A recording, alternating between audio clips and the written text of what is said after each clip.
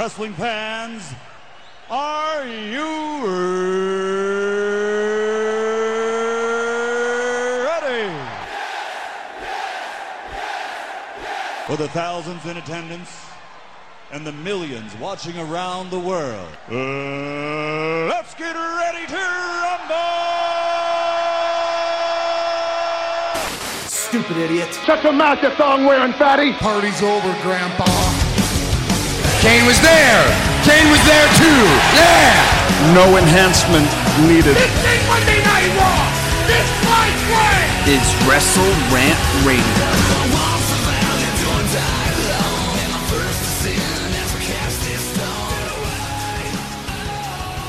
What a week it's been in wrestling, and it's not even over yet. Welcome, guys, to Wrestle Rant Radio for Thursday, October 3rd, 2019. I am Graham Giuseppe Matthews. Hope you guys are doing as amazing as I am in this very moment. We are coming off night one in the Wednesday Night War between AEW and NXT. And what a night it was. It was absolutely incredible. I, for one, watched AEW Dynamite over NXT just purely for the historic factor. I would love to be able to say, and I can now, that I watched AEW Dynamite upon its debut when it launched on October 2nd, 2019. NXT was amazing as always, arguably even the better show, but I'll talk more about that as we go on here. And who won night one of the Wednesday Night War? On today's big episode of Wrestle Rant Radio, breaking down the Wednesday Night War, Monday Night Raw season premiere this past week, some other things, and Hell in a Cell predictions, which I'll probably kick off with just because as of this recording right now, and I'm recording it on a Thursday. Now, usually I've recorded Wrestle Rant Radio on late Wednesday afternoon. Today, I'm not doing that just because, I wanted to be able to talk about NXT versus AEW. And even as of right now, we only have 3 matches lined up for Sunday's pay-per-view, which is completely ridiculous. Now, I assume we have more matches that will be announced on Friday's SmackDown, which I'll also get into in my preview and predictions for that show as well. But even then, I assume that, I assume that the focus will be on the returning stars like The Rock and Stone Cold Steve Austin and the WWE Championship match and the ladder match and all the other matches they have lined up for that show, not the Hell in the Cell pay-per-view. But I'll get into that momentarily and some other news and notes along the way. Obviously, this is being recorded before the ratings are released for AEW and NXT. But I will talk about who I think won in the ratings and who had the better show. But again, I was one of those people too, and I've seen the criticisms, is it really a war?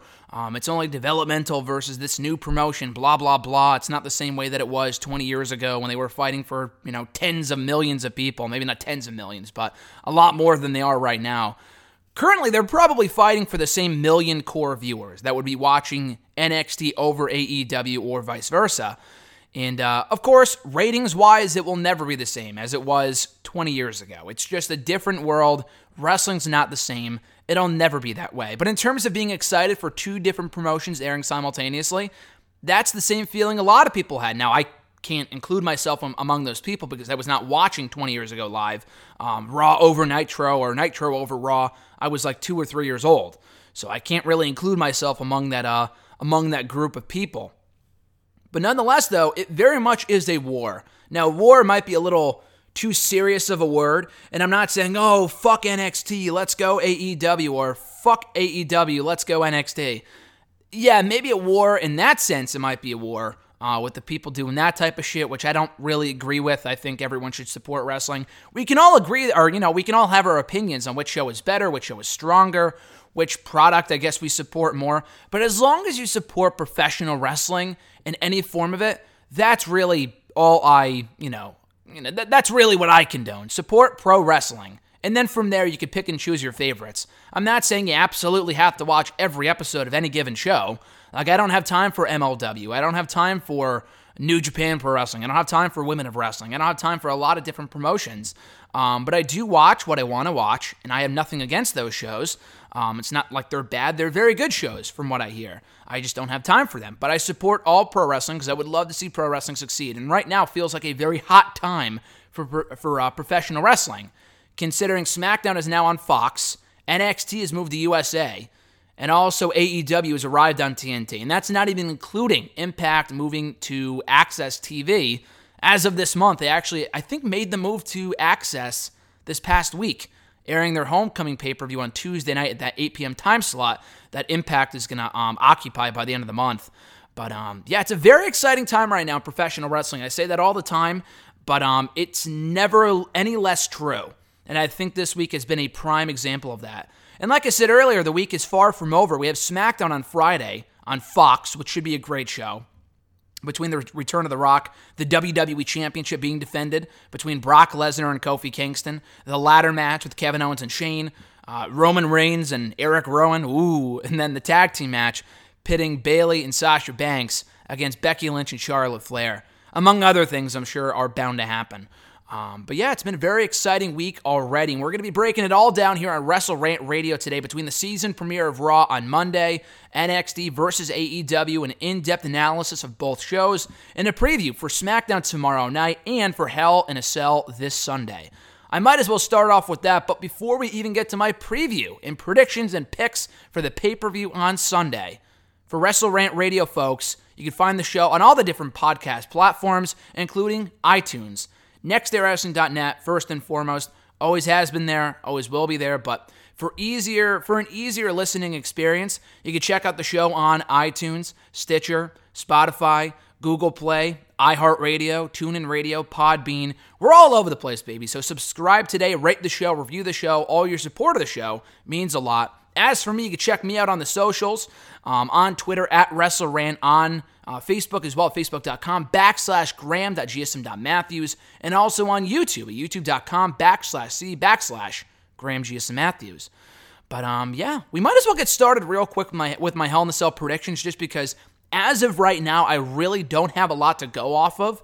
And I like that, just because it's been such a big week in wrestling already, that I would like to kind of, strongly focus way more on NXT and AEW. Raw was a good show too, which I will review momentarily, but really the big focus of this week is on NXT and AEW, the Wednesday Night War, as people are dubbing it, from Wednesday night. But for Hell in a Cell on Sunday, we have 3 matches. Less matches that we have lined up for SmackDown on Friday we do for Hell in a Cell on Sunday. That is an incredible stat. A sad stat, but an incredible stat nonetheless. We have the main event, what I assume will be the main event, Seth Rollins versus Bray Wyatt, The Fiend, for the Universal Championship inside Hell in a Cell. This should be a great match. I think any other outcome that does not see The Fiend become the Universal Champion is the wrong outcome. Bray Wyatt must walk out of this show the new Universal Champion. That's the only outcome that makes sense. It's the only thing that makes sense. I don't care who you throw in there to interfere in this match. It could be The Undertaker. It could be Kane. It could be fucking Aleister Black for all I care. It doesn't matter. If it's not Wyatt walking out with the championship, it doesn't matter. The guy's got to win the title. Now, I have seen some people say, oh, maybe they'll do some sort of fuck finish to prolong the feud, have Wyatt win it at the next pay-per-view. No. Strike while the iron is hot. None of this bullshit where, and I agree, sometimes there is a time and place for that, where you do some sort of a non-finish or, someone cheats to win or whatever to set up another match at the next show, but we don't have another show for another fucking month and a half. And I really don't want Bray Wyatt to win the championship in Saudi Arabia. Now, I know he was advertised for the show. He's on the poster for Crown Jewel on Halloween, ruining my favorite holiday of the year, but whatever. That's not the place to do a title change. They did that last year when Brock Lesnar beat Braun when neither were champion. They were kind of forced to do a title change just because Roman Reigns got sick, and they had to put the belt on somebody, and they, obviously put it on Brock for whatever reason. But with the WWE, or rather the Universal Championship this time around, they absolutely should not have the championship change hands there. It should be on this show. It only makes sense. They should not have Wyatt losing at this point in his run. It would be weird. It not only would be weird, but it would be damaging. And Wyatt knows that feeling all too well, dating back 5-6 years now, specifically to when he lost to John Cena at WrestleMania 30. And he never really recovered from that. He lost to John Cena. He lost to Roman Reigns. He lost to The Undertaker. He lost to this guy. He lost to that guy. He lost to Randy Orton. He lost to Finn Balor. The guy could never fucking win whenever it mattered most. Ever. You could never win. He was the WWE champion for a cup of coffee. They have to redeem themselves with Bray Wyatt by having him become the champion on Sunday. Any wrongs they have, made with this man for the past 6 years throughout his entire main roster run, I'm not sure if all of them can be rectified and forgiven, but they can come close by putting the championship on him on this show. The guy's the hottest act in all of wrestling, so unless there's some big return scheduled between now and Sunday that changes my mind, as of right now, Wyatt absolutely needs to leave as the Universal Champion. For the Raw Women's Championship, also inside Satan's structure, Hell in a Cell, it's Becky Lynch, the current champion, versus the challenger, Sasha Banks. This should be a great match. Mick Foley, interestingly enough, he pulled this same shit 3 years ago, and he wanted to do it again this week. So Mick Foley tweeted out saying that Sasha Banks and Becky Lynch should main event this show. And honestly, it's not a bad opinion. I'm not shitting on Mick. But when you have Rollins and Wyatt on the same show, and Wyatt is the hottest act in all of wrestling, you don't overlook him. You have him close out the show, especially if he's going to win the championship. Now, if he doesn't win for whatever reason, and he shouldn't not win, obviously. But for whatever reason, they book Wyatt to lose. Obviously, that shouldn't close the show because that would be a very poor way of going off the pay-per-view, a very poor way of ending the night. Very underwhelming, but I don't assume they'll do that. Then you can have the women main event, but I don't assume that's going to be the case. Obviously, I think they will go with Rollins and Wyatt in the main event. And Foley now thinks that as well, after changing his opinion soon after getting so much feedback from people on Twitter. And he had said, all right, listen, I saw the tweets, I saw your responses, I made the wrong call there. It should be Rollins and Wyatt in the main event. And like I said earlier, he did the same thing 3 years ago, and that was while he was the GM of Raw. He was an on-air character at that point, and he was out there petitioning, hey, I think Sasha and Charlotte should main event. And I think he took the post down, but then he doubled down on that statement saying, hey, I think they should main event. And obviously they did for the first ever women's main event in WWE pay-per-view history, which was cool. The match was very underwhelming. They had a good match, far from great. Their other matches that year were superior to that one. This one was the women's Hell in a Cell the first time around between Banks and Charlotte 3 years ago, and I was at that pay-per-view, was much weaker than any other match they had that year, and easily the weakest big match on that card.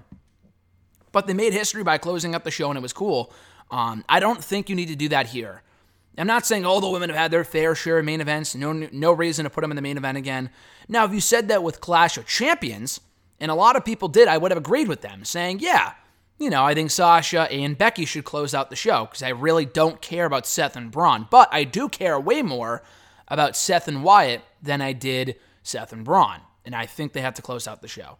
Either way, though, and I've said this before, I'm not sure how likely it is they book two big title changes in the same night inside Hell in a Cell, which they have not done in 10 years. The only other time they've had two championships change hands inside Hell in a Cell on the same night was the inaugural Hell in a Cell pay-per-view 10 years ago, almost exactly 10 years ago, actually, when Randy Orton beat John Cena inside the cell to become WWE champion, and then The Undertaker beat CM Punk to win the World Heavyweight Championship inside Hell in a Cell. I think that has to happen here, too, because Sasha, not that she lost at Clash of Champions, but she failed to win the championship after Becky got herself DQ'd, essentially.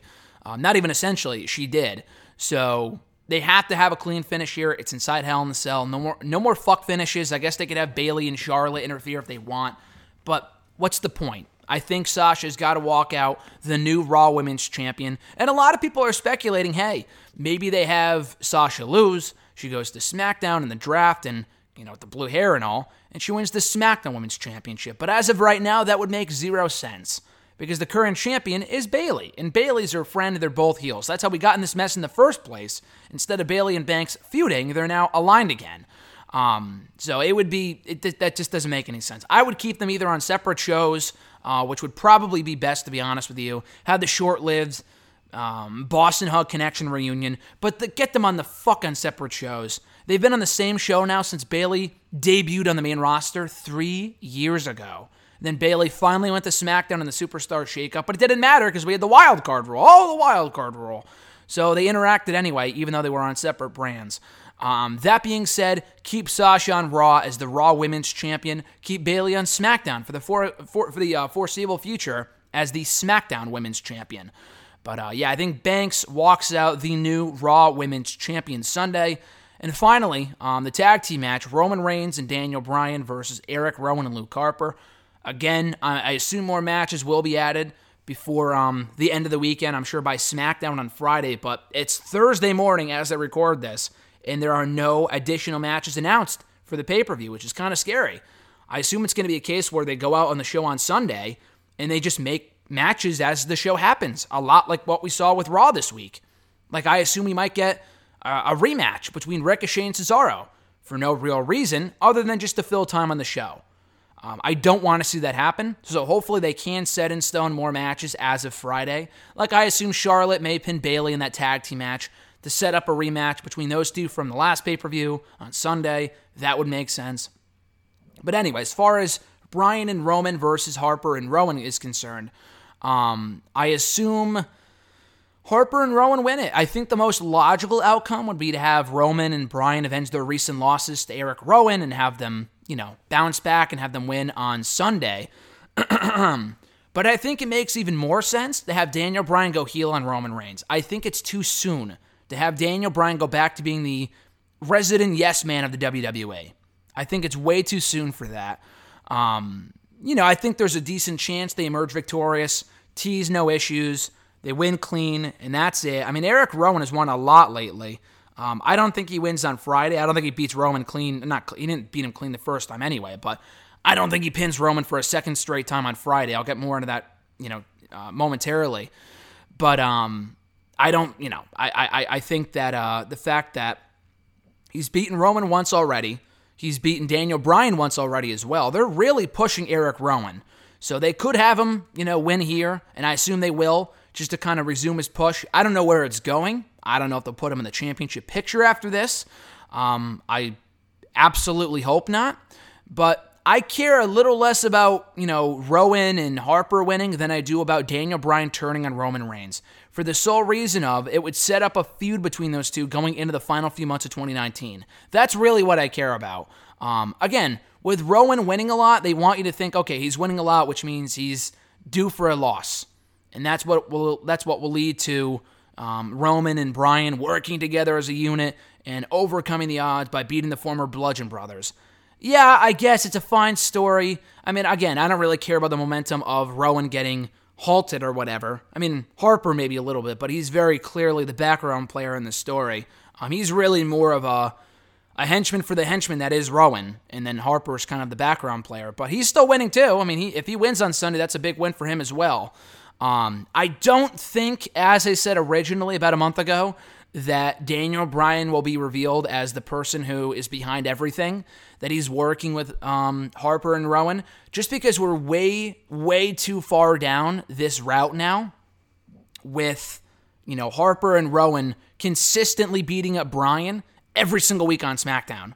Like, every fucking week, they have Bryan get his ass kicked by Luke Harper and Eric Rowan. And I guess they could be working together, and it could be one major master, mega plan, whatever. I don't know what the exact word is. It could be one giant ruse. But again, did they orchestrate all of this and say, hey, Rowan, Harper, beat the shit out of me, so it makes Roman believe that, I'm a good guy now and that we're split up, even though we're actually, we've been aligned together, that we've been aligned this entire time. I don't think that's what's going to happen. At this point, it would make no sense, which is exactly why WWE would do it. And don't get me wrong, I'm not complaining about a potential Daniel Bryan, Luke Harper, Eric Rowan faction like the Wyatt Family 2.0, sans Bray Wyatt. But based off the build-up and based off what we've seen so far from this story, it just wouldn't make any sense. But I still do think you can have Bryan go heel on Roman without actually aligning with the Bludgeon Brothers. And Bryan can go off and do his own thing as a heel again, and then feud with Roman on SmackDown in the final few months of 2019. That's the feud that I really want to see. I'm not really sure what else you do with Roman going forward. Now, again, things can change dramatically before the end of 2019. As of next week, with the draft coming up very quickly, and I'll give my updated rosters, what I would like to see Raw and SmackDown looking like coming out of the WWE draft next week and the following Monday. I'll talk about that soon enough. But in the meantime, though, I do think Bryan and Roman Reigns, should remain put on SmackDown. I think they're better put on SmackDown, and they should be feuding with each other. Roman Reigns, even including the current Raw guys. There's not many people I really want to see him feud with right now. Aside from maybe him and AJ Styles rekindling their rivalry from 3 years ago, this time with AJ as the heel, which would be cool. There's not many other exciting opponents for Roman Reigns right now, which is why I would book Bryan and Roman at the close of 2019 by having Bryan first turn on Roman to cost him the match on Sunday. But those are my predictions for Hell in a Cell. I went a lot longer with those than I thought I would. For 3 matches, that's a pretty loaded prediction panel, I guess. A lot of time spent on Hell in a Cell predictions for a show that only currently has 3 matches. But I'm looking forward to that show as much as I am. Maybe not as much, but I am still excited for the pay-per-view on Sunday. Not nearly as much as I am for SmackDown on Friday. Real quickly, the lineup for the show. They have a bunch of legends announced for the episode already. Between Stone Cold Steve Austin, Hulk Hogan, Trish Stratus, Kurt Angle, Mark Henry, Goldberg, among others. I don't think The Undertaker's going to be there. I saw him on the advertising, but based off the list that I saw, I don't think Taker will be there, which is weird. Maybe because he was just recently on SmackDown at MSG and they don't want to go back to that well so soon. They don't need The Undertaker, but I'm saying that, he's been such a big part of that brand for so long. I think it's weird he hasn't been invited.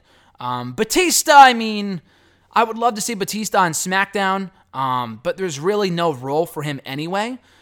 He's been as big a part of a SmackDown as anybody. I'm glad he was there at SmackDown 1000 a year ago for the Evolution reunion, but other than that, there was no real reason to have him on this show. Like Edge, same thing. It'd be cool to see Edge, but he's the same type of person like Batista where he's not going to come back for a cheap pop. He's going to come back if needed. If they host a Cutting Edge with Edge and I'm not sure who else would be on the show, but, someone along those lines, like they did with Becky and Charlotte and Edge a year ago, then that would be cool. But I don't think they're going down that route at all. I don't think that's where they're going with this. I think it's, they're not, that's not what they're doing with this show. They just have a bunch of legends advertised. I assume most of them will be making appearances backstage on the show and not coming out for like one segment or whatever. But The Rock, I assume The Rock will have the biggest role on SmackDown on Friday. He was announced for the episode as of Monday on his own social media. And it had been rumored for a while that The Rock could be in attendance for the big SmackDown Fox premiere. It's a grand occasion. They're celebrating 20 years of SmackDown. It would make sense. He coined the term, after all, 20 years ago. And we also have not seen him on SmackDown in over 6 years. I believe since 2013. And I don't count that one off when he had like that backstage segment with Triple H about 5 years ago. That doesn't really count. It was pre-taped on Raw. So I'm counting in-ring appearance on the show. And I didn't really want to see them do what they did 10 years ago when they have Rock, phone it in literally with a quick cameo from via satellite, whatever. No, I wanted to see him show up, and he is, which I think is great. I agree with anyone, with as much as the next guy, that they need to focus less on the returning stars and way more on the current roster. I totally agree with that. At the same time, though, I don't think you can have a proper SmackDown celebration without the Great One. So I'm glad he's going to be there, his first WWE appearance, I believe since WrestleMania 32. And that was over 3.5 years ago when he beat Eric Rowan in that glorious 6-second squash.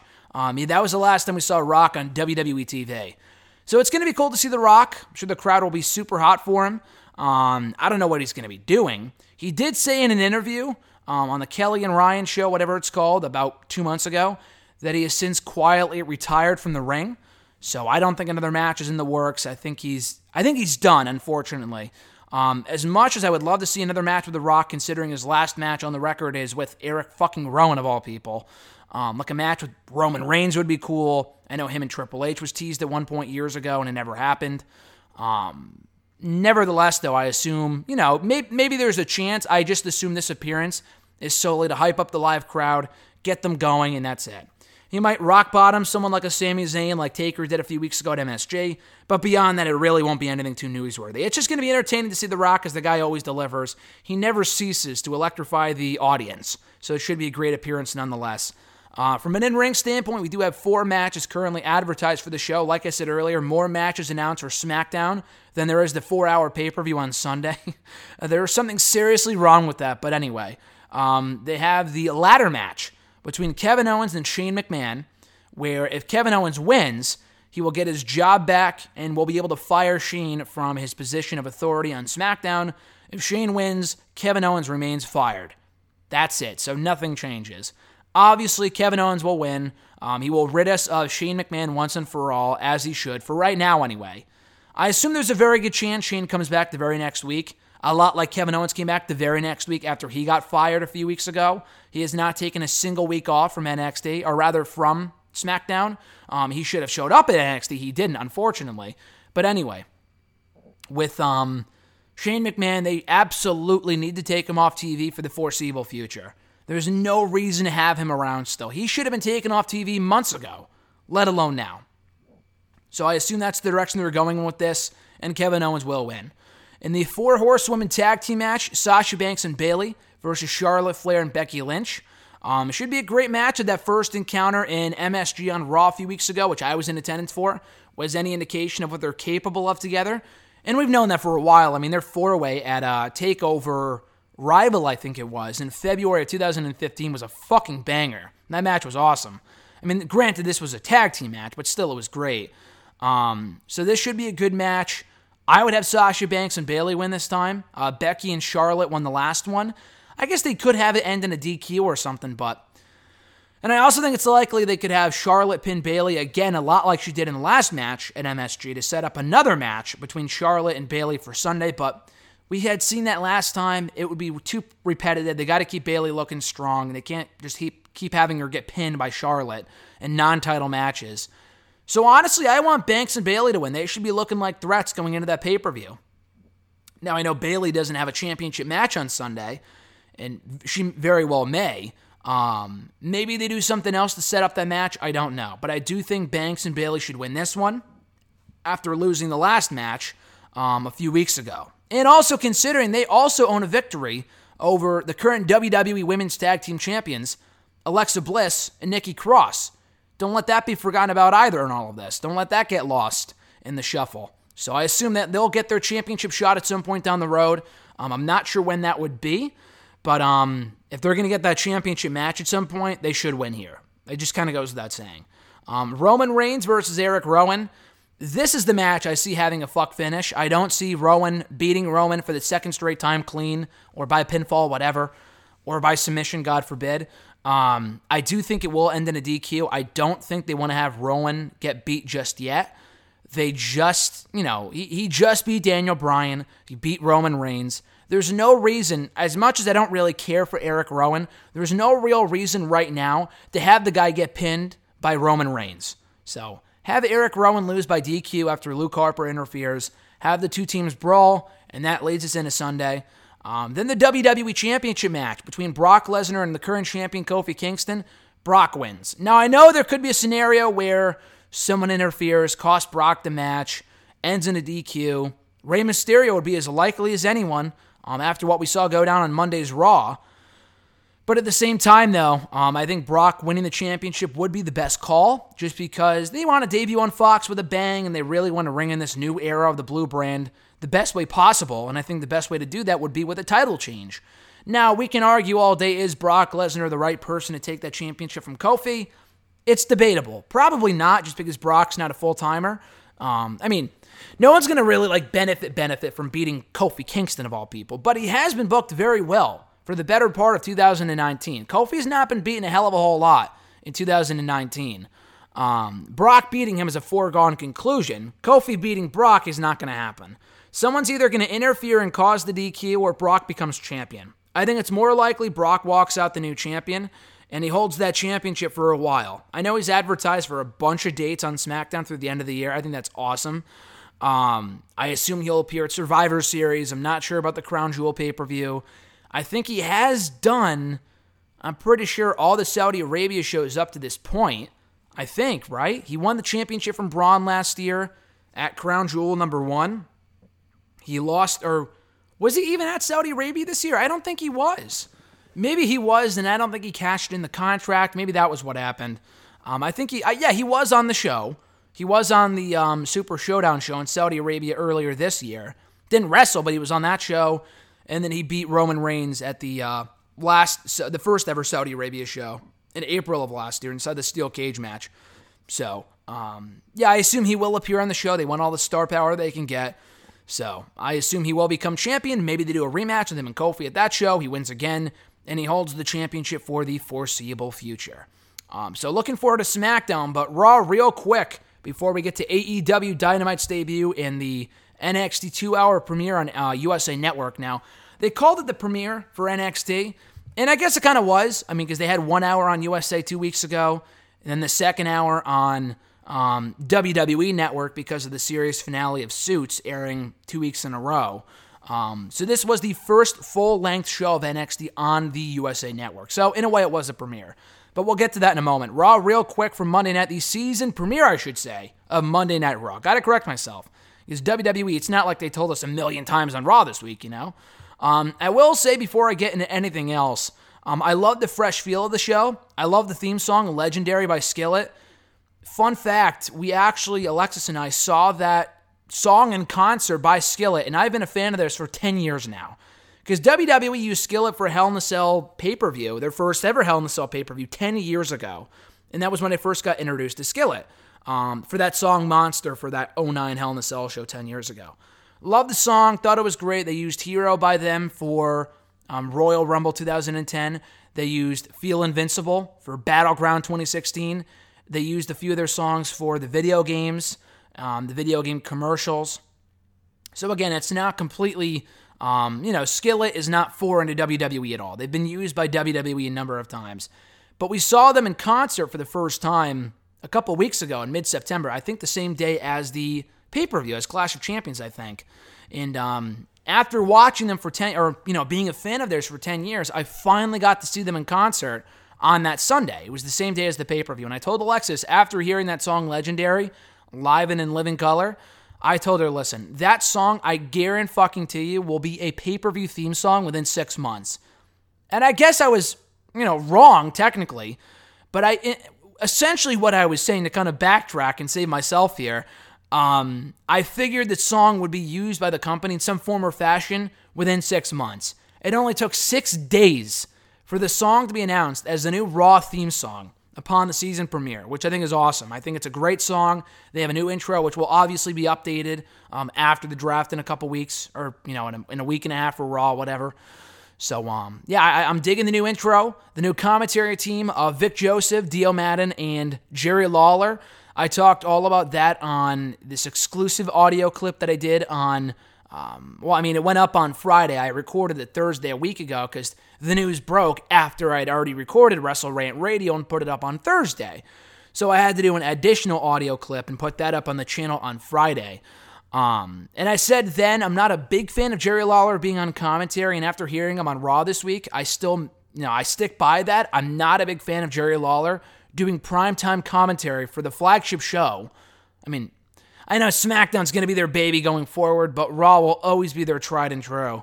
Will always be their bread and butter. It's always going to be their favorite because it's been around the longest, I don't think that'll ever change. But anyway, putting Jerry Lawler, regardless of what show it is, back on commentary when he's almost 70 years old is a terrible decision. The guy sucks, and he was unbearable to listen to during Raw this week. I thought Vic Joseph was great.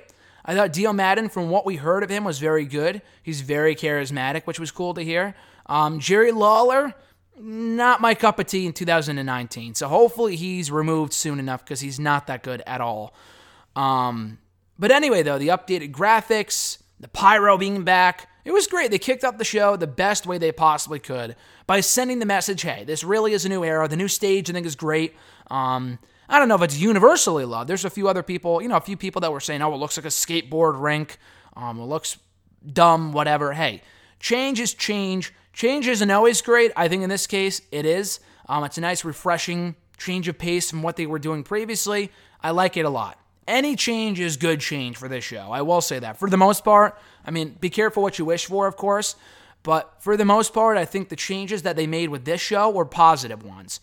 And they kicked off the show on a very hot note with the Brock Lesnar attack. They had Brock Lesnar lay the shit, just beat the holy shit out of Rey Mysterio and his son Dominic in what was an amazing angle. It made Brock Lesnar look like a complete asshole. They, generated sympathy for Rey Mysterio. They generated real sympathy for Dominic. I thought this was great. Now, this could go one of two ways, or three ways, really. One, this goes nowhere, and the only real purpose this served was getting additional heat on Brock before he goes for the championship on Friday, which could have very well been the case. I think there's more to this, though, because Rey Mysterio seems like a weird target for Brock Lesnar to go after. I mean, again, if you want to generate sympathy for a babyface, no one better than Rey Mysterio and Dominic, because, seeing Dominic get his ass kicked was cool, but from a character standpoint, you can't help but feel for the guy because he's 22 years old, and Brock Lesnar just basically murdered him on live TV. We witnessed a murder on Monday night at the beginning of that show. But I thought it was a great angle, so they could have very well just done that to hype up the Brock Lesnar championship match on SmackDown this week, or there's something more to this.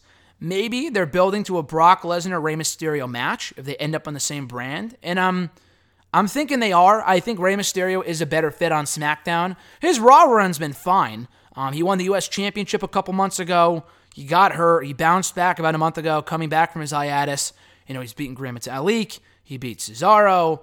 He's, on a bit of a winning streak. He won that Fatal 5-Way last week.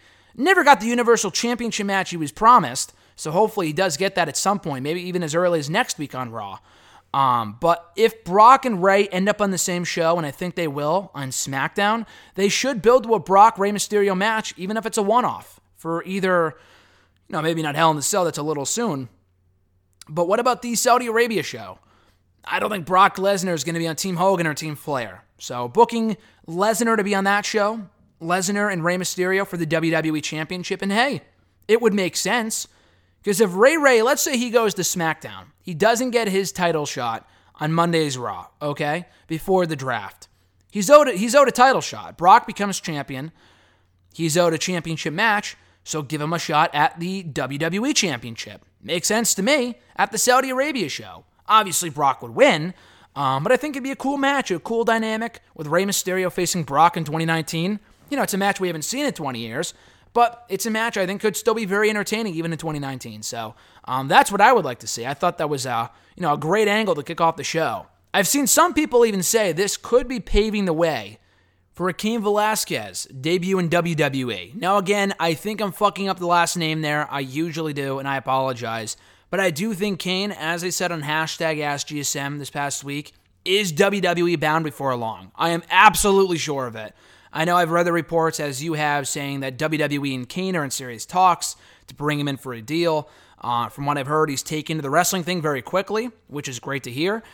But they're going to want someone as legit as Cain in their company. The same way that they brought back Brock, and granted he had a wrestling background and he was very, already established with the WWE fans. But Ronda Rousey, same thing. Obviously Ronda Rousey was a bigger name because she had a bigger impact, I would say, in the UFC than Cain did. But Cain's still a huge name. He has history with Brock Lesnar, and I've seen some people speculate, hey, he's coming to the aid of the, Hispanics in WWE by avenging the beatdown from Rey Mysterio and his son by taking out Brock Lesnar. That could have very well been the case. I don't know if they did that angle with that in mind. If they don't have a done deal yet, why would you do that if it's, not going to happen? I do think it's more likely we see Brock and Ray at some point, or at least I hope we do. But a Cain and Brock match in WWE, as I've said elsewhere, I would actually love to see it. I don't know how good the matches would be, but I think it'd be interesting, and I think it could do big box office for this company, considering the history between Brock and Cain from 10 years ago. I think Cain beat Brock, and then Brock never avenged that loss, the same way that he did with Frank Mir years ago. I think Frank Mir beat him, and then Brock went back and beat him to avenge the loss, to get that win back. Like, it's 50-50 booking in the mixed martial arts world. I think we had that one and done between Cain and Brock, and then that was it. I think Alistair Overeem, that was who I was thinking of on Wednesday. I think Brock faced him a year later after losing to Kane because he got sick after the Kane match, or the Kane fight, I believe. Then he lost that too in like a minute and a half, and then he went to WWE like soon after, within like 3 or 4 months. So that being said, that's something I would love to see. I just don't know that they did what they did on Monday with that in mind. Also, real quick from Raw, I'm running out of time here, so I really don't want to spend too much time on this show. I thought it was a good show. Far from great, though. I agree with the masses. NXT and Dynamite were infinitely better, and it's not even close. Sasha Banks beat Alexa Bliss in one-on-one action. Becky Lynch came out to fend off Banks from the ring to hype up their Hell in a Cell match for Sunday. Robert Roode and Dolph Ziggler knocking off Heavy Machinery to retain the Raw Tag Team titles. Good match. Hulk Hogan and Ric Flair appeared on Miz TV. Now, this was hilarious for all the wrong reasons. Because based off how they were talking crap with each other, they were talking smack back and forth, you would think, based off the crowd reaction too, that they were setting up for one more match between Hogan and Ric Flair. And I said to Alexis while we were watching the show, holy shit, their next pay-per-view after Hell in the Cell is the Saudi Arabia show. And that absolutely sounds like something the Prince of Saudi Arabia would want. Ric Flair versus Hulk Hogan in 2019. God, no. No, thank you. And I know I'm not the only one who feels that way. I am far from the only one who feels that a Hulk Hogan-Ric Flair match is not needed in WWE or anywhere in 2019. It wasn't needed 8 years ago in TNA, let alone in WWE almost a decade later. Thankfully, that's not where they went with this. Instead, they're doing a 5-on-5, I guess, Survivor Series-esque match at the Crown Jewel pay-per-view on Halloween. It's going to be Team Hogan versus Team Flair. Hogan and Flair will thankfully not be wrestling the same way they didn't when we had at that Lethal Lockdown pay-per-view. The Lockdown show in 2010, Team Hogan and Team Flair. And Impact made a note about that on Twitter during the show on Monday, which was funny. And they're absolutely well within the right to do that because we had already seen this match almost 10 years ago. And it wasn't amazing then. It probably won't be great now. But why you would do a match like this weeks before Survivor Series, I have no fucking clue. I said weeks ago, just scrap the Raw and SmackDown bullshit for the Survivor Series pay-per-view. I said that in an article for Daily DDT about a week ago, just because it's not needed. No one cares. They're bringing back the brand split in a week or so. Why would you diminish that by having the brands already go back and forth? No one gives a fuck. We've already seen Raw face SmackDown stars for the past, 6 months now as part of the wild card rule. Why would it be any more special on a pay-per-view at Survivor Series? If they didn't do the wild card rule, I may be like, okay, it's fine. But even a year ago, it was dumb because Raw won all the matches and it didn't do SmackDown any favors. It never was followed up on at all. People were thinking, they had SmackDown get squashed because this is leading somewhere, and it didn't. It was just a waste of time. So, hopefully they scrap that shit. They could scrap the show altogether, and I don't think I would care. If they're doing this stuff 3 weeks before Survivor Series, why the fuck should I care about that show? But already announced for the match is Seth Rollins is the leader for Team Hogan. It's going to be Rollins and Rusev. Weird pairing, I know. And 3 other people versus Randy Orton, King Corbin, and 3 other people as well. So Orton is the team captain for Flair's team. Rusev came to the aid of Rollins when Rollins was being attacked by Orton and Corbin, which set up the night's main event. Because Rey Mysterio got attacked, Rollins needed a new opponent. Rusev stepped up to the plate. Not a very exciting main event. I'm not really sure why they did that, aside to just give us the angle that they did, which sucked, by the way. But we did have the Viking Raiders versus the OC. Another good match from these two teams. The Viking Raiders once again going over, which I liked. No 50-50 booking, as it should be. Ricochet beating Cesaro. Didn't really serve a purpose, but it was a good match. Ricochet winning with Rey Mysterio's finisher, not the 619, but the Hurricane Rana. I don't know what the exact exact name of that move is that he beat Cesaro with, but it came off awesome though. Rey Mysterio's been beating people with that for like 20 years now, and it still looks as cool now as it did 2 decades ago. But good match there.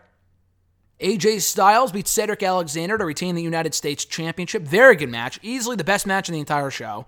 I was really pulling for a Cedric win here. Unfortunately, they didn't do it. Alexander did look great in defeat, though, which was great. Maybe they're shipping him off to SmackDown. At least I hope so. Alexander Nakamura could be really fun over the Intercontinental Championships. That'd be cool if they went in that direction But yeah, really good match here. AJ still the champion. Lacey Evans beating Natalya. They've been feuding for weeks now in a feud that no one gives two fucking shits about. Evans beat Natalya, so hopefully that's it. They can move on from this shit finally. I assume that they won't, just based off how Lacey Evans attacked her afterward with a woman's right, so I assume the feud's not over yet, unfortunately. And then the main event, Seth Rollins facing Rusev for the Universal Championship. The match was whatever. We had Bobby Lashley make his return during the main event to interrupt the match. The match never got a proper conclusion, by the way. And while Lashley came out on the stage, he was posing for what felt like 5 minutes. Rollins was nowhere to be seen. He's sitting at ringside for whatever reason. He fell asleep, I guess. He's an insomniac. That's the other way around. Insomniacs can't sleep. I'm an idiot. But anyway, Bobby Lashley comes out, accompanied by Lana. And they proceed to make out on the stage. I don't need to recap it. You guys have seen the clip. You've seen the show. You've seen the ending of the Raw. It was terrible. It was a dumbass angle. If this is a Paul Heyman storyline, and I get the gist that it is, I get the feeling that it is, that's not good. Just because we've seen the cucking storylines before on Raw as recently as the Mike and Maria bullshit. So that's why I say I'm almost positive that this is a Paul Heyman call and not a Vince call, just because they started doing this shit as soon as Paul Heyman was brought on board to be the new writer of Raw, the new executive director, whatever the fuck that means. Paul Heyman, God bless the guy. The show has been better recently. But if this is what he has in mind for the future of Raw, I have no interest. Zero interest. This is absolute garbage. So I don't know where they're going with this. I don't give a shit. I have no idea why Rusev just stood there like a dumbass, not doing anything about his wife making out with some other guy at the top of the stage. I guess it's that invisible force field that surrounds the ring where people can't leave the ring even though they want to go after someone that's outside the ring. Maybe it's one of those type of deals. I don't know. But this was such a lousy ending to what I considered to be a solid show. But the ending sucked, though. But let's get to what you guys came to hear about my review of the debut of AEW Dynamite on TNT on Wednesday night. Such a great show. I thought this was a strong debut for AEW on TNT. Not an amazing show, but overall a very well-rounded show with a lot of good matches. Cody took on Sammy Guevara in the first ever match in AEW Dynamite history. Good match. I thought Guevara was the real star here. As I was texting with RJ during this match, I think it's pretty obvious by this point, and this has been the case for a while now. Cody is not a great wrestler, I would say. He's a great showman, a lot like The Miz. Not a great technical wrestler, but he can go in there and tell a great story. I think WWE at the time that he was there kind of focused a little too much on the storytelling and not enough on the in-ring action. And Ring of Honor focused way too much on the in-ring action and not enough on the story, which is why he kind of stuck out like a sore thumb in both promotions in the ring. In AEW, though, he's been having some of the best matches of his entire career. And again, that may not be saying much, but he's had great matches so far with Dustin, Darby Allin, Shawn Spears, even the tag team match at Fight for the Fallen with him and Dustin versus the Young Bucks. All great matches. And this was no different. Another very good match from Cody. He wins. Chris Jericho attacks afterward to hype up the Full Gear AEW World Championship match for next month. In our next match, MJF beat Brandon Cutler. The match was fine. Essentially an extended squash for MJF, which was fine. It kind of looked like they botched the ending there, and that Cutler may have been legit hurt after falling off the top rope, so hopefully he's not out for long if he's out at all. MJF did win, though, and really, I know they probably cut this thing short because he was hurt, but to be honest, though, did this really need to go beyond 2 or 3 minutes? There's no reason for every match in the show to go 20 minutes. There's just not. But this was a good match, though. SCU and the Lucha Brothers brawled on the stage after hyping up the upcoming AEW World Tag Team Title Tournament, so I'm looking forward to that. They're not even facing off in the first round, but maybe they will at some point. I doubt it. In the finals, I guess, potentially. I doubt it. But I guess they just wanted to get them on the show, which is fine. Pac and Adam Page faced off in the match we were supposed to see at Double or Nothing months ago. We finally got it here. Well worth the wait. Great match. Very good performances from both men. Hell of an effort.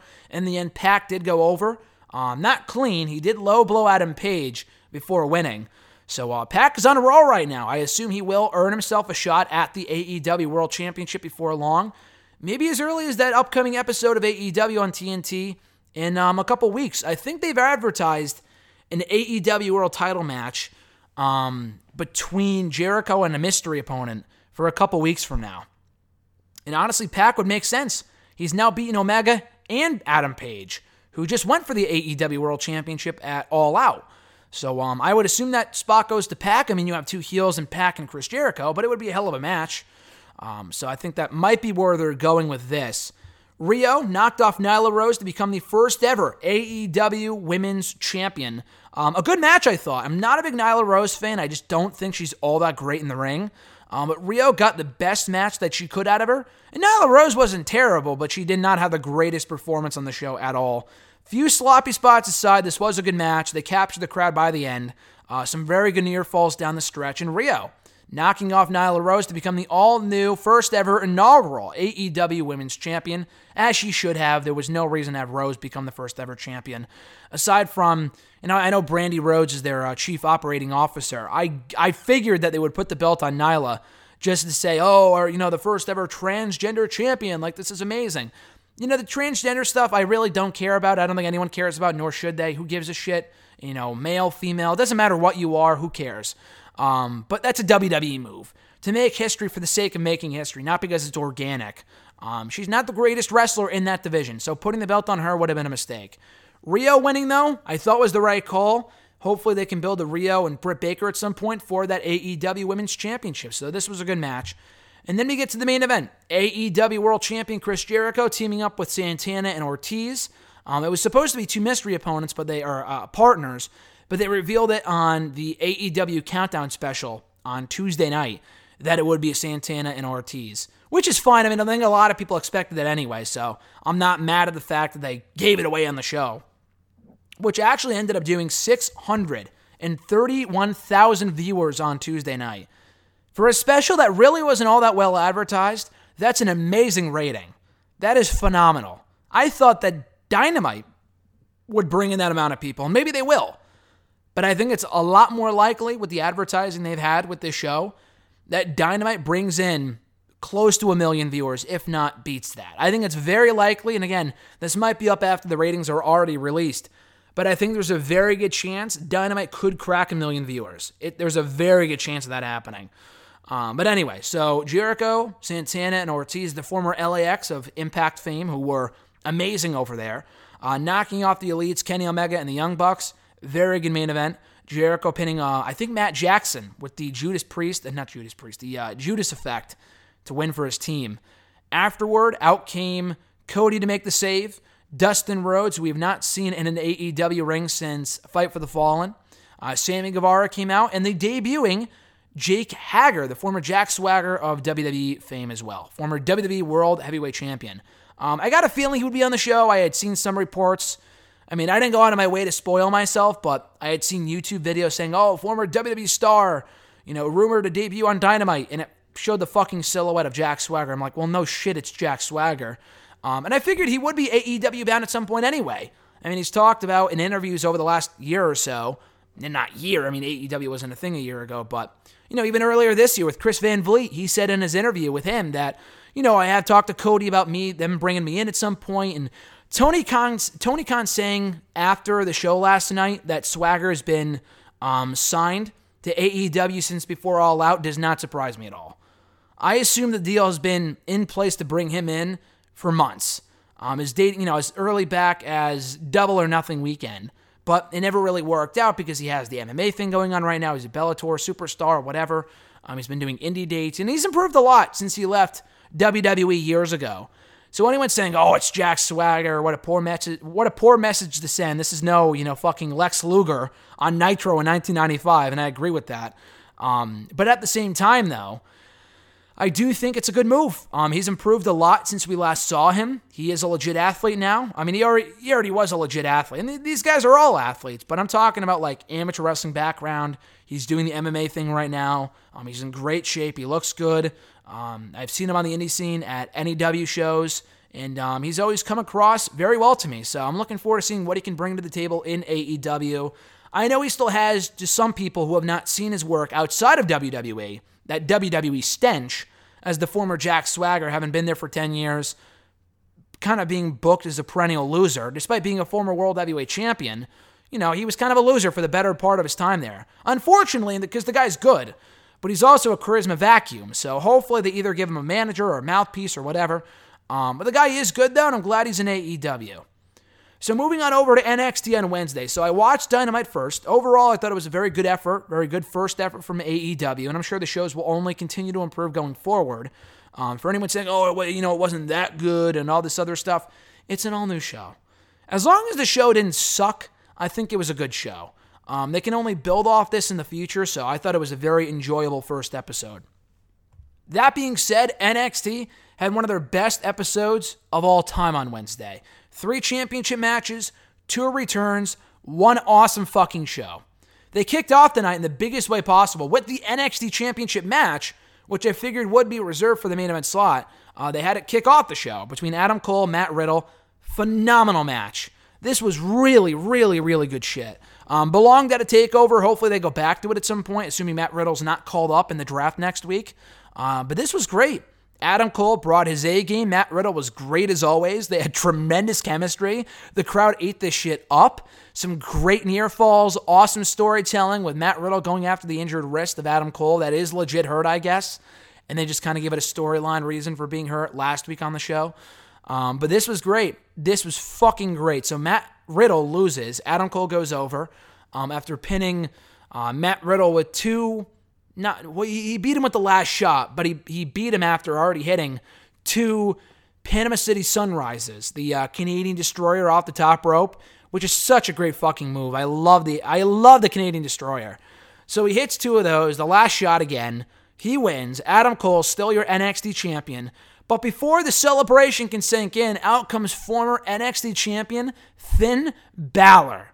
A hell of a return for Finn Balor to NXT at Full Sail. This was fucking awesome. The crowd went nuts. I was not expecting this. This wasn't rumored. I figured Ciampa would be back at some point. He actually came back a little later on in the show. So we got 2 returns in the same night, with one not overshadowing the other because they were equally awesome. But yeah, Finn Balor back in NXT for the first time in over 3 years. The last time we saw Finn Balor in NXT, I believe, was when he lost to Shinsuke Nakamura on that episode of NXT right before the draft 3 years ago. And now right before the draft in 2019, he's back in NXT. I think that is tremendous. And he said to Adam Cole, hey, as of right now, Finn Balor is NXT. And the crowd went nuts. Very cool moment. Finn Balor was not one of those people I thought that could go back to NXT, but I'm glad he did. Is he way bigger than NXT now? Absolutely. But honestly, it's one of those things now where I'd rather have him back in NXT and give that brand some additional star power than keep him where he is on SmackDown if he's not going to do anything. We haven't seen him since SummerSlam when he lost to The Fiend, in The Fiend's debut, and Balor lost, and people, he would come back as the Demon and face The Fiend, which maybe at some point we will see. But for now, though, I think NXT is a great landing spot for him. Former 2-time IC champion, those reigns went nowhere. First ever Universal champion, that reign also went nowhere because he got hurt. But even when he came back, they never really capitalized off the momentum that Finn Balor had. The guy's very popular. Shocked he's still as popular as he is on the main roster, despite the fact he's been booked not all that well over the past 2 or 3 years. But, he was still very much popular up until he left a few months ago to take time off to get married. And now he's back in NXT. So I'm a big fan of the move. I think this is awesome. Adam Cole and Finn Balor is a match I didn't know I wanted until now. And I'm very excited for the future of that feud. But that's not all, because we had more returns and another appearance, as I said, from Tommaso Ciampa a little later on in the show. Velveteen Dream came out to address Roderick Strong. Amazing match. It should be, a very good rematch on the upcoming episode of NXT whenever that does happen. So maybe they save it for TakeOver, but I assume they'll probably do it before then. Io Shirai beating Mia Yim. Very good match. Thought this was a great showing from both women. Shirai going over. Gargano knocking off Shane Thorne. Another very good match and a great performance from Shane Thorne, who hasn't really had many, if any, memorable matches in NXT, even when TM61 was around. But he's been quietly building momentum recently. Glad he got the opportunity to face and, not beat Gargano, but look good in the feet. I thought it was a very good match. Shayna Baszler successfully retaining the NXT Women's Championship against Candice LeRae. I thought there was a very good chance of the championship changing hands here. Unfortunately, didn't happen. But I thought it was a very good match nonetheless. Baszler just barely forcing Candice to pass out, and she is still your women's champion. At this point, Dakota Kai would make sense as much as anyone to take that championship from Baszler given their history, and I hope it happens. And we also found out Tegan Nox is on her way to NXT, which is really cool. She's already doing appearances right now in NXT UK. So the fact that she's doing double duty in NXT and NXT UK is really, really cool. She's a star as well. Pete Dunne versus Danny Burch. Very hard-hitting match. Enjoyed this for what it was. Dunne going over afterward being attacked by Damian Priest. So that's the next feud going forward. I like that a lot. Got to give Priest some direction. Got to give Dunne some direction. Very good match. And then the main event, the Undisputed Eras. Kyle O'Reilly and Bobby Fish knocking off the Street Profits to retain the NXT Tag Team titles. Great match. Every bit as good as their TakeOver match a few months ago. This was good stuff. And I believe the Street Profits, they came into the ring accompanied by Wale. A lot of wrestling fans, I'm sure, know. He is a wrestling fan. Host Wale Mania every single year over WrestleMania weekend. He sang them to the ring. This really felt like a farewell for the Street Profits from NXT, which is why I figured they would close the show off with this by ending the episode with the Street Profits, saying goodbye to NXT. I figured that's where they were going with this. But it wasn't. So Kyle O'Reilly and Bobby Fish win after a great match. The entire Undisputed Era come out to congratulate, Fish and O'Reilly on their win. And then Adam Cole, while standing on the stage, gets interrupted by a flatline that could only be associated with, Taz, but one other person, Tommaso Ciampa, who is back there after a 6-month absence, returning to NXT to set his sights on the NXT Championship. Amazing moment. Great to see Ciampa back. A great way to close out an amazing episode of NXT. I thought this was a great show. So in a nutshell, who won the Wednesday Night War last night? Well, rating-wise, I honestly think it might have been AEW. Again, I'm probably a little late to the party on that because by the time this goes up and by the time you listen to this, we probably would have already known what the ratings are for the show. But other than that, though, from a quality standpoint, as good as Dynamite was, I think NXT was the better show. But it's not a matter of comparing. Both shows were great. It was an amazing night for wrestling fans. Whether you watched one or the other first or watched both at the same time, it really doesn't matter. Both shows were fantastic. Fucking loved it. So it's a great time right now, as I say every single week, to be a professional wrestling fan. Looking forward to night 2 of the Wednesday Night War next week. Because next week in NXT, we're getting Kushida versus Walter, which should be a fucking banger. And then Drew Gulak versus Lio Rush for what they're now calling the NXT Cruiserweight Championship. So if that's not a sign that they're moving 205 Live into NXT and they're merging the two brands, I don't know what is. I ranted quite a bit about 205 Live last week, saying, they have yet to give a time and day for the new show, like it's supposed to be on Tuesdays, what the fuck is going on? They moved it to Fridays after SmackDown, I assume temporarily, before they merge it into NXT very soon. Based off the new name change for the championship, it definitely looks like that's something that's happening sooner, very much rather than later, so keep an eye out for that. But great time to be a wrestling fan right now. Super psyched for the future. And next week, I will not be watching NXT at all until Thursday. So next week, Wrestle Rant Radio will be up late as Alexis RJ and I are going to AEW Dynamite in Boston next Wednesday night. I could not be any more stoked. We were at Double or Nothing. RJ and I were back in May. So we were at the first ever AEW show. Now we're going to be the second ever episode of AEW Dynamite. So I'm super stoked for that. Stay tuned for that. Next Thursday, my on-site report from Dynamite and my thoughts, if I can watch it in time by then, for NXT. And as I've said before, I'm toying around with the idea of doing 3 shows a week at some point, a tri-weekly podcast. One on Tuesdays reviewing Raw and the occasional pay-per-views.